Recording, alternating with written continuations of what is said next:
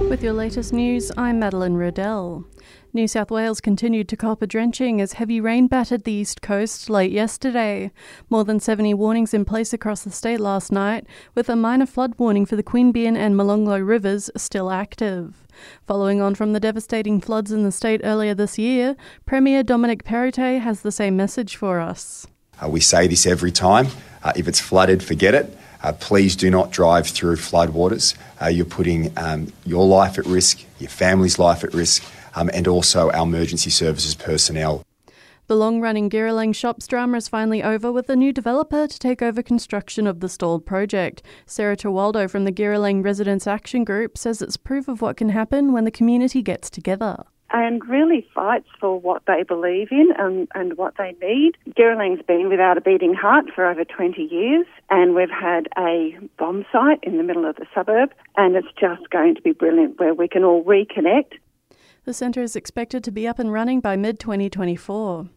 Supporters of WikiLeaks founder Julian Assange have formed a human chain outside the UK Parliament to demand an end to an attempt by the US to have him extradited to face criminal charges. They say he's been victimised because he exposed US wrongdoing in conflicts in Afghanistan and Iraq.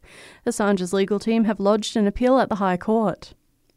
The father of Matthew McLuckie, a young man killed in a head-on crash earlier this year, steps up his fight for tougher penalties for dangerous driving. He's handed 3 petitions with about 7,000 signatures to Shadow Police Minister Jeremy Hanson. Calling for some guidelines around sentencing for reckless motor vehicle crimes. He's calling for an independent review of sentencing and also a review of the process of appointing people to the ACT judiciary, so judges and magistrates. The petitions will be tabled in the Assembly on Tuesday. A powerful explosion has seriously damaged Russia's road and rail bridge to Crimea, hitting the key supply route for forces battling to hold territory captured in southern Ukraine.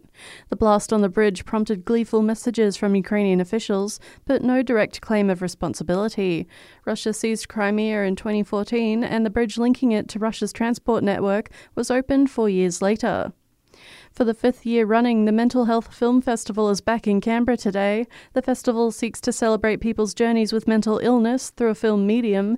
Executive Director of This Is My Brave, Tim Daly, the charity running the show, says it's important to showcase people's journey. Still, unfortunately, a stigma associated with mental health, but this is a chance to join creatives and others in that conversation.